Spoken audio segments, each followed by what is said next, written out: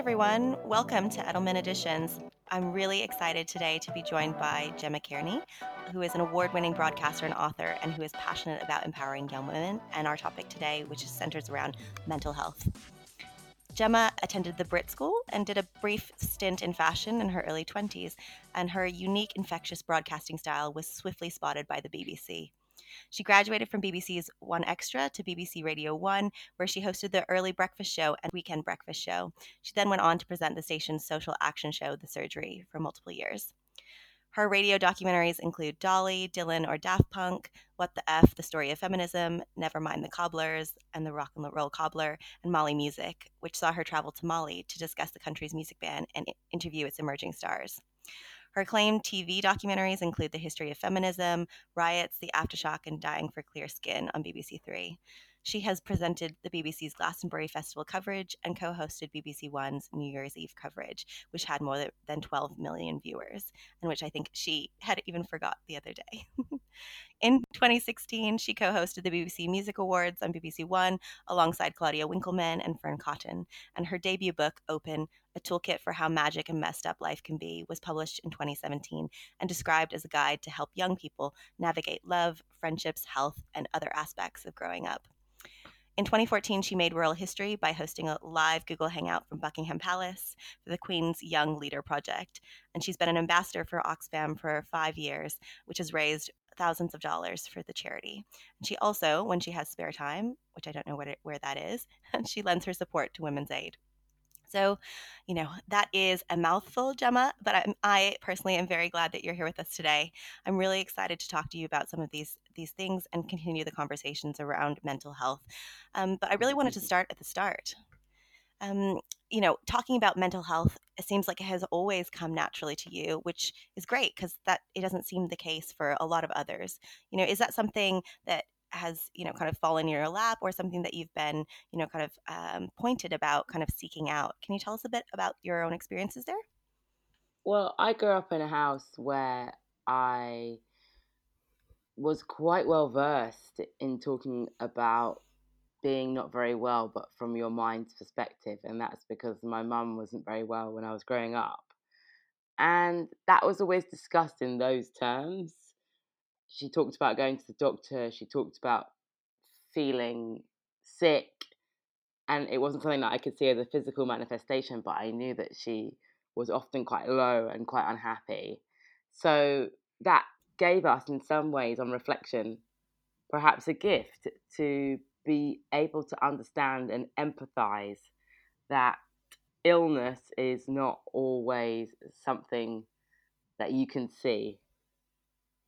Yeah, no, I think that's super important. And I think something that you've talked about before is being able to have the language to describe your feelings, or the language to be able to describe, what you need and the support that you need.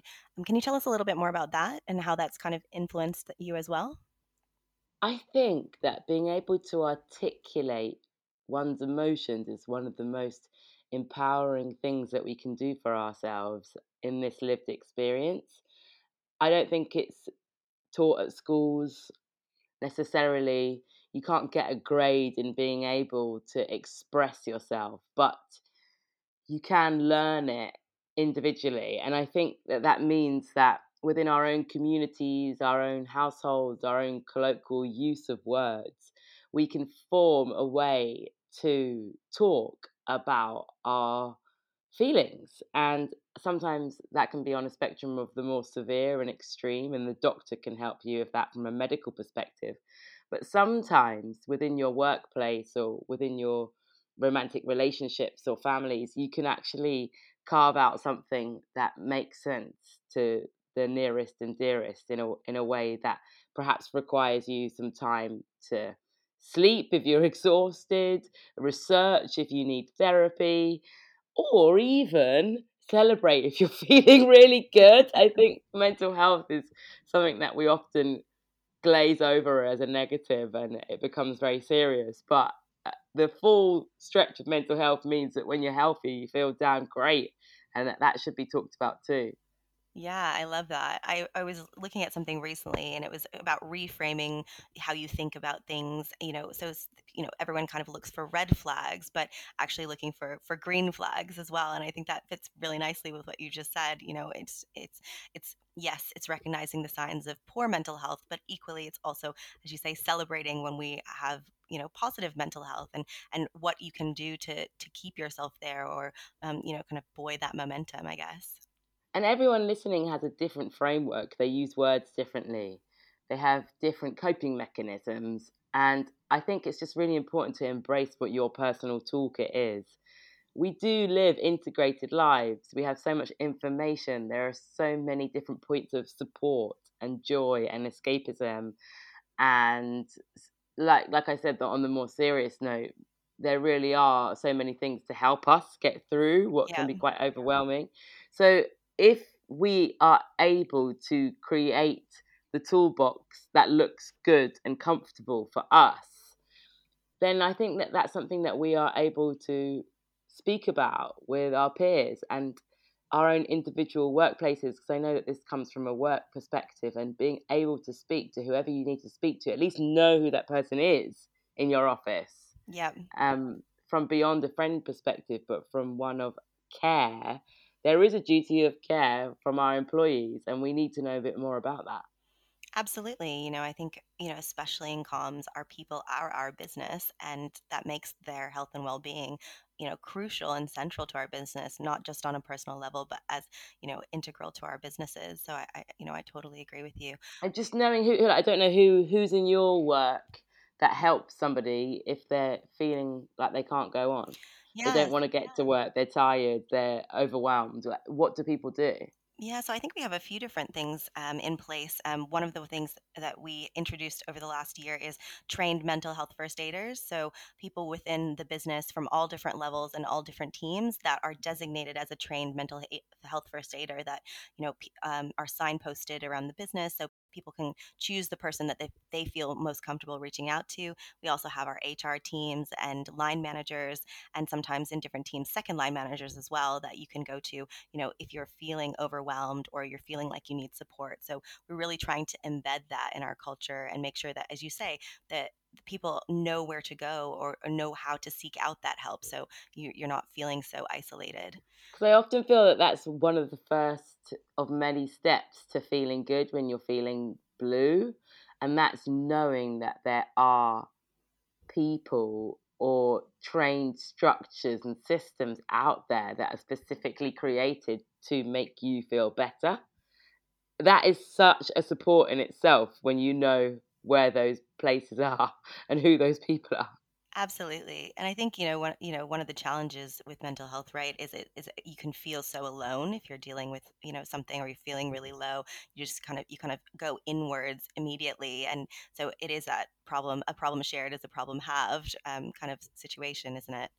Definitely. It can be as simple as it can be as complicated, and some of the simplicity within being human is that you aren't alone. There's so many of us on this planet. You're really not on your own.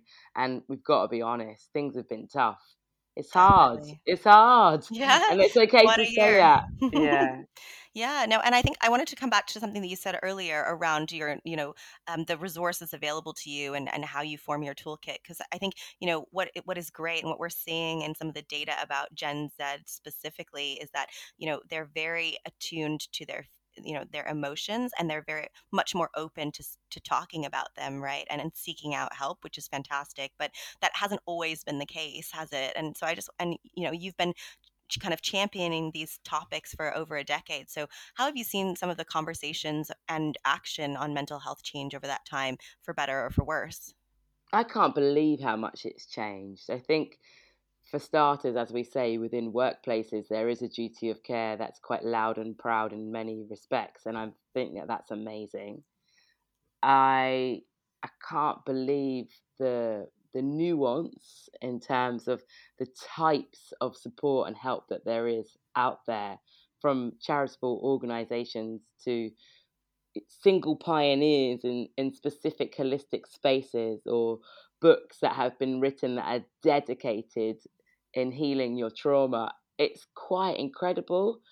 I am pleased for it, and I think that especially post pandemic, we are perhaps all in a space as a society to be kinder, softer, more understanding, explore what empathy means.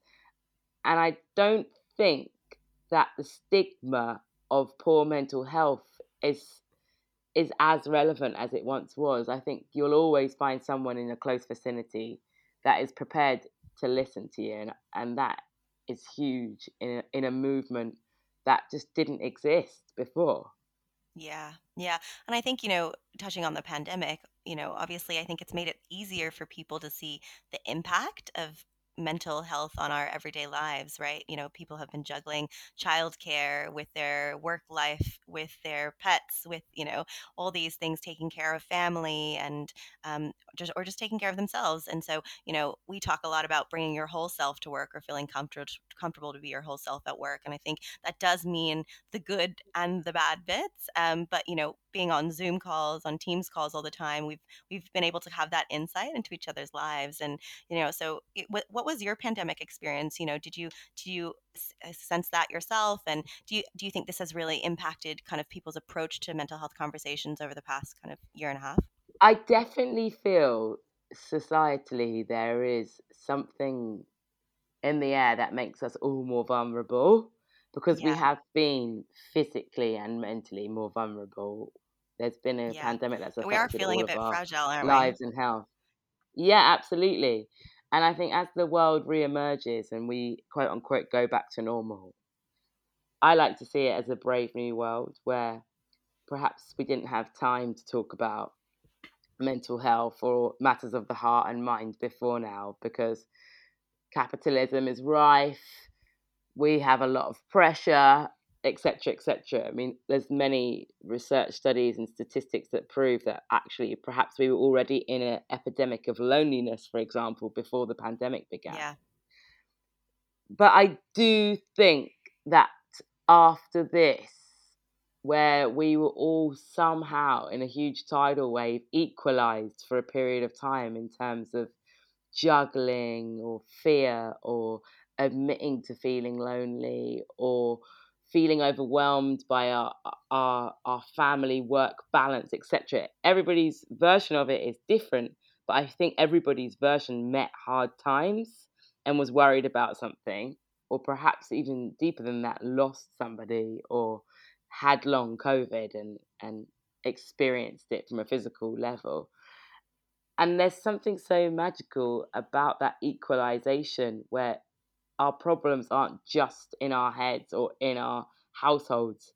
We all had to come together. And I just think that we shouldn't lose what that means in terms of how it creates something bigger in terms of I'm using the word empathy quite a lot because I think it's quite important. I think it's quite empowering and it helps us find our language. And then within my particular experience, I had quite a profound um, pandemic because I worked so hard that I didn't realize how much that was burning me out in terms yeah, of being at the beck and call of so many different people that employ me in so many different medias or forms or networks or disciplines within the arts or even all over the world, which is amazing on paper, but I was tired. yeah, And being able to perhaps reset or sit and be still and think. In my personal life, I was grieving, I was going through a bereavement of a friend who I think is not on the planet too soon. She was a young woman, and I just really strangely, perhaps mentally, benefited from sitting still for a bit and diving into what it really means on a deeper level to be able to explore your mental health. So for me, that was reading, that was researching, that was continuing a very specific type of therapy on Zoom, that was cold water swimming, hmm, that was reaching out to people that I didn't even always have the time to be able to do. you can, I think a lot of people can relate to the fact that there was time to connect to perhaps old friends or newer friends. And I was on my own for the first lockdown for 3 months, and people always meet with that as a fact, as they sort of look at me and feel sorry for me. But it was actually one of the most healing experiences I think I've ever had in my whole life, because I had time to sleep, not Hmm. be at anyone's beck and call, and nurture this next phase of my life into being, which I wanted to be a bit calmer, to be honest. Yeah. And it seems like what you're describing is very intentional about thinking about researching, reading information about how to, kind of bolster or improve your mental well-being and your physical well-being at the same time. So is that how you look at it? Very, very kind of intentional steps, or does I that am kind a of come student of naturally to life, you? I really am. I am in awe of words, I'm in awe of certain practitioners. I live a big life. I'm in search of nature's beauty, great people. I've met fascinating geniuses. I feel so lucky, but I feel humble to that. And I'm also somebody who hasn't lived an easy life. That's for many reasons. But I am a woman and I am black, and both of those parts of my identity have been met with continuous um, barriers or uh, inequality. So that stays within you, and whatever your story is, whoever you are listening, we all meet different barriers or suffer different losses or feel different injustices.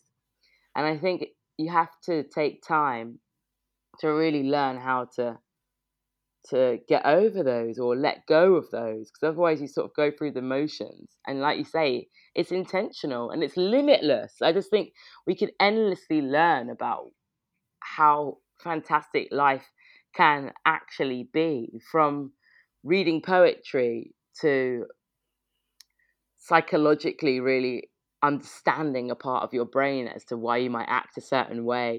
I think it doesn't stop. And I am an inquisitor. I am a curious person. And for me, that's been so empowering. I can understand why certain things manifested in certain ways, why anybody can get stuck in a negative thought loop or feel exhausted, and just embrace and play within those feelings and work out how to I guess it sounds really epic, but like transform them into something good. And Hmm. I honestly think that you can, because I have managed to learn like so much about my mind. And there's so much in the idea of mental health, and health is wealth. Yeah. And it's to me way more important than any kind of success or money. It's my responsibility as I live as a human, and my love of life and my love of humans around me continues, and it keeps me kind of on that quest of reading, joining webinars, following certain speakers, and it doesn't stop. And for me, that's really exciting. Yeah. Yeah.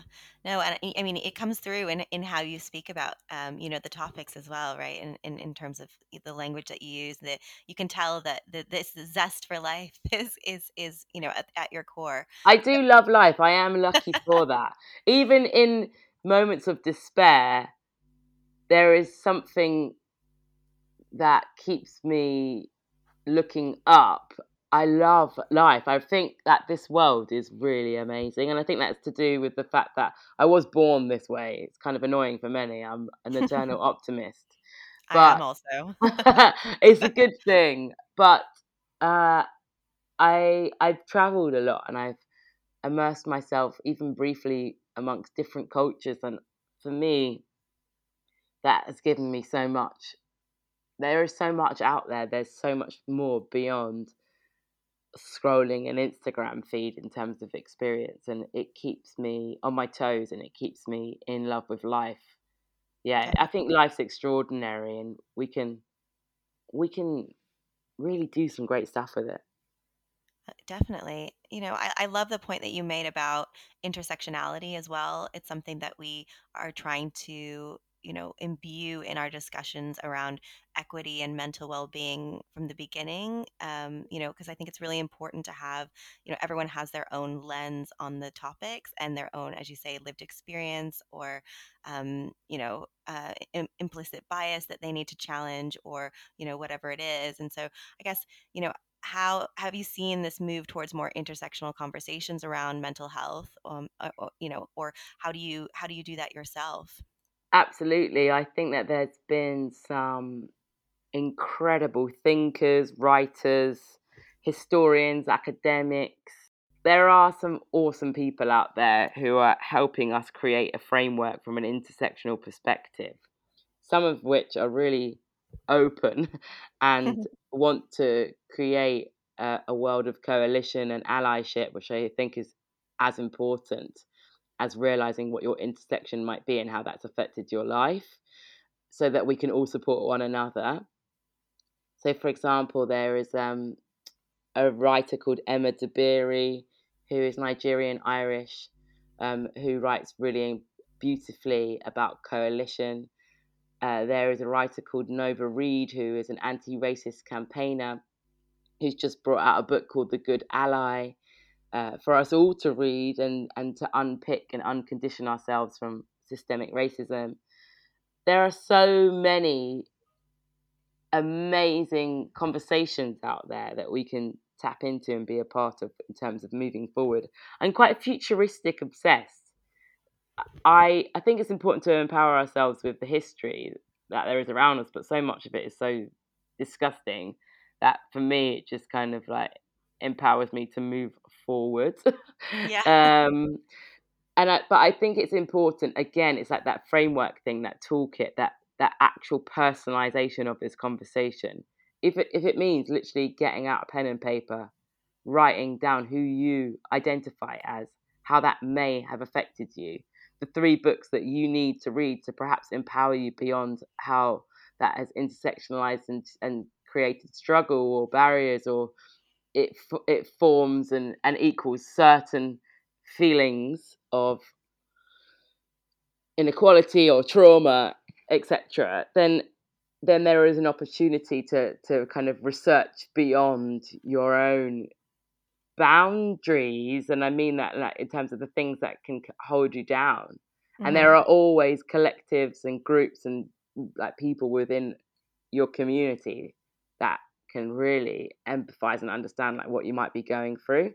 But we do need to learn how to talk about it. We do need to be able to say, statistically, the amount of trauma, for example, black people hold within their bodies in this society Hmm. is a lot higher than those who are non-black because of what we've been through, whether that's from an epigenetic, I can't say the word, epigenetics perspective, and something that whether you're interested in how that kind of is inherited through genetics, or just what we experience from the beginning in essentially what seems like quite on the surface diverse society, but also very separate Hmm. socioeconomically. Hmm. No, I totally agree. I was reading something not that long ago, about the physical manifestation of the trauma from the grandchildren of people that were in the Holocaust. And it is Yeah, it is really, really confronting it, but also really eye opening. About how that kind of presents itself. And but until I read that, it's not something that I was that aware of. But I think it's something that is really interesting, and then has opened my eyes up to considering that in other contexts. So I absolutely. And we can release it. It's really overwhelming to think about the depths of trauma, yeah. but I really believe that we can work through it. And it's very complex and very personal, but there are some amazing techniques, like I said, practitioners, modalities of living out there that I think for me are endlessly exciting and again move us into a future where perhaps we could all be civilians of a planet that we love. Because what the one leveler in all of this is actual living, the climate crisis, the world, the earth.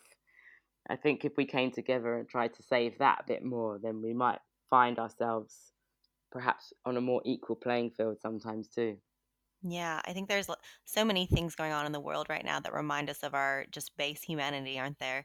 And I think, I do want to touch on the point around, having the language because, as comms people, we tend to think that we're good with words, but we're good with words for our clients or for our businesses. But when it comes to, talking about things that we find challenging for ourselves, we might not be so good at that. And I think what we saw in the survey data for the industry this year was that there were slight improvements in how we felt between last year and this year with our mental health, but there are still really wide gaps between genders. So females are worse off with their mental Mm. health than males, and between seniority levels, so juniors continue to score lower than more senior levels. So you know I think there's a lot of guilt that comes with taking, requesting time off for mental health still, especially for younger females. So, you know, we know that that comes with improvements in well-being if that time can be taken. So,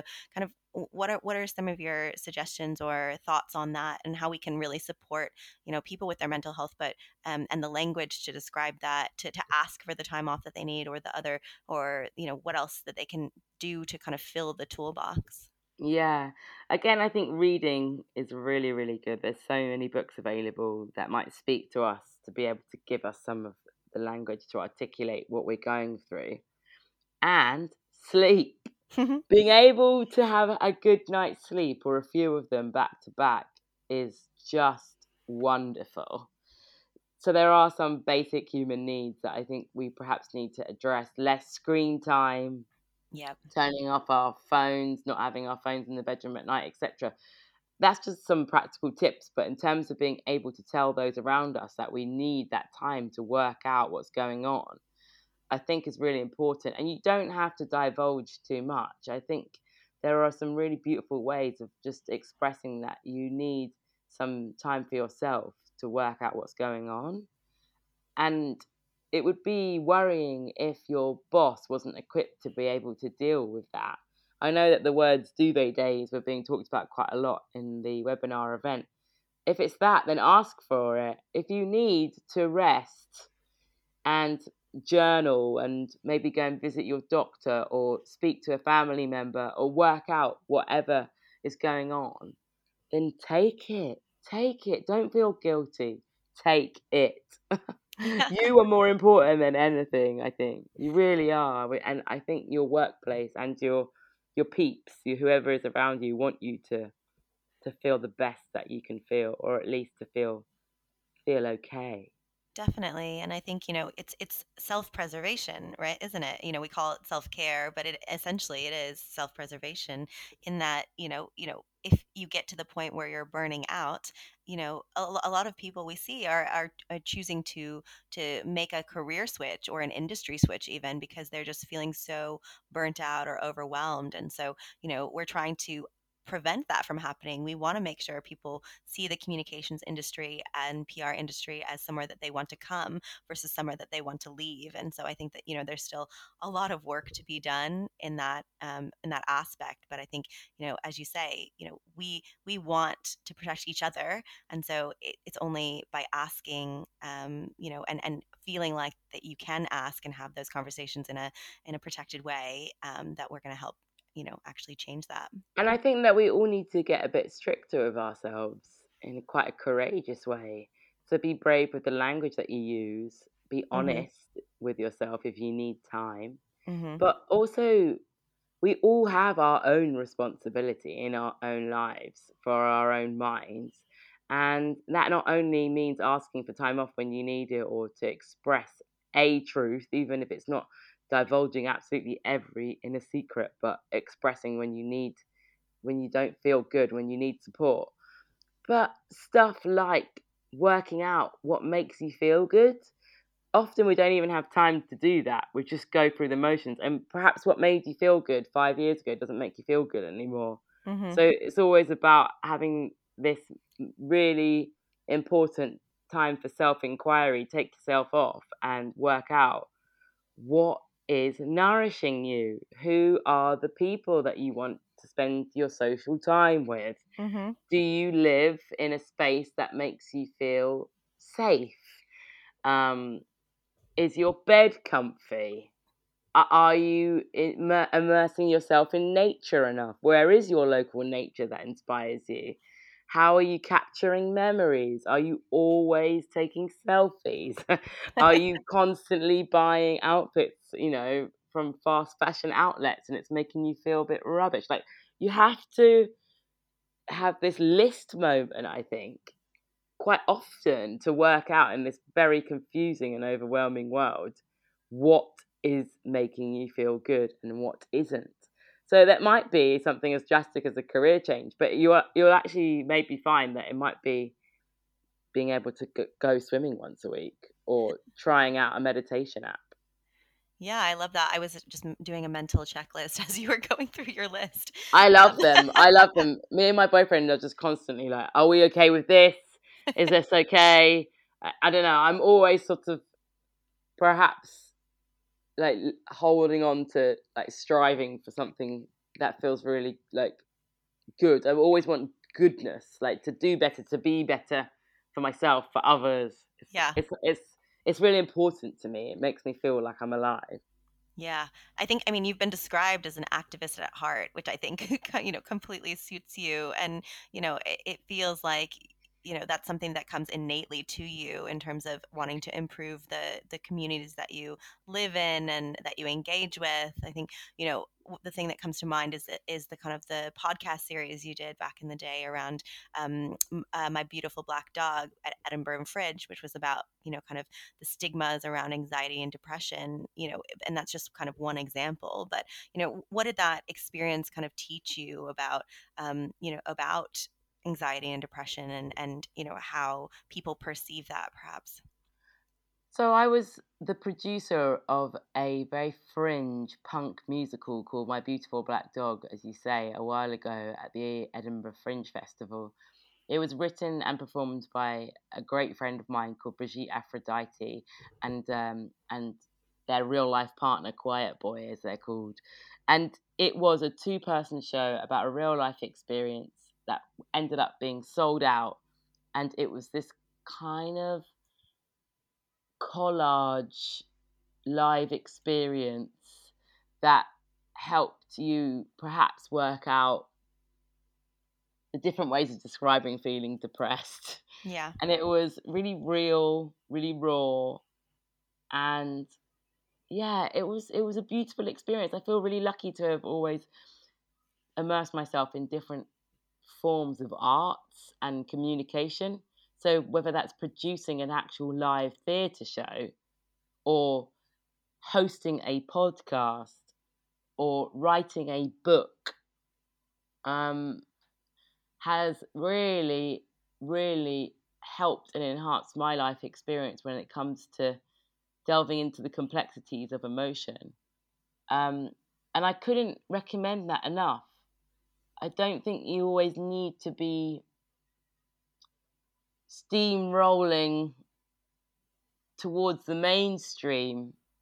There's so much out there for us, and I think we get bombarded with the shiny things, but there's so much lurking within the grassroots and the underground that can be quite profound. People walked out of My Beautiful Black Dog in streams of tears because it was so kind of beautifully weird and unusual, but so raw and so depictive of how so many of us feel sometimes when you're really, really honest. And that was a theatre show on the Fringe. So what is out there for us? So much. Yeah. Yeah. And I think, you've touched on kind of poetry, and obviously your background is in music and, and spoken word and things like that. And so, I think, as you say, there's so many different ways that we can engage, with language to kind of fill our toolbox or, And they're strengthening as well. It's strengthening to have a good cry to a good song. So often I find myself in different parts of the UK walking past a cluster of houses in a residential area. And I can't hear anything. I can't see anyone. No one's having a conversation. No one's out in their front garden watering their plants. No one is playing music in their homes. It's so weird to me because I need vibrancy to feel alive, vitality, conversation. Even if it's kind of got an air of rambunctiousness, even if somebody is being quite loud, it doesn't necessarily matter to me. I just really want chatter and I want living, and I think that a lot of those things are strengthening. So listening to music, putting on your favorite song, and turning it up loud and having a dance is so freeing and therapeutic.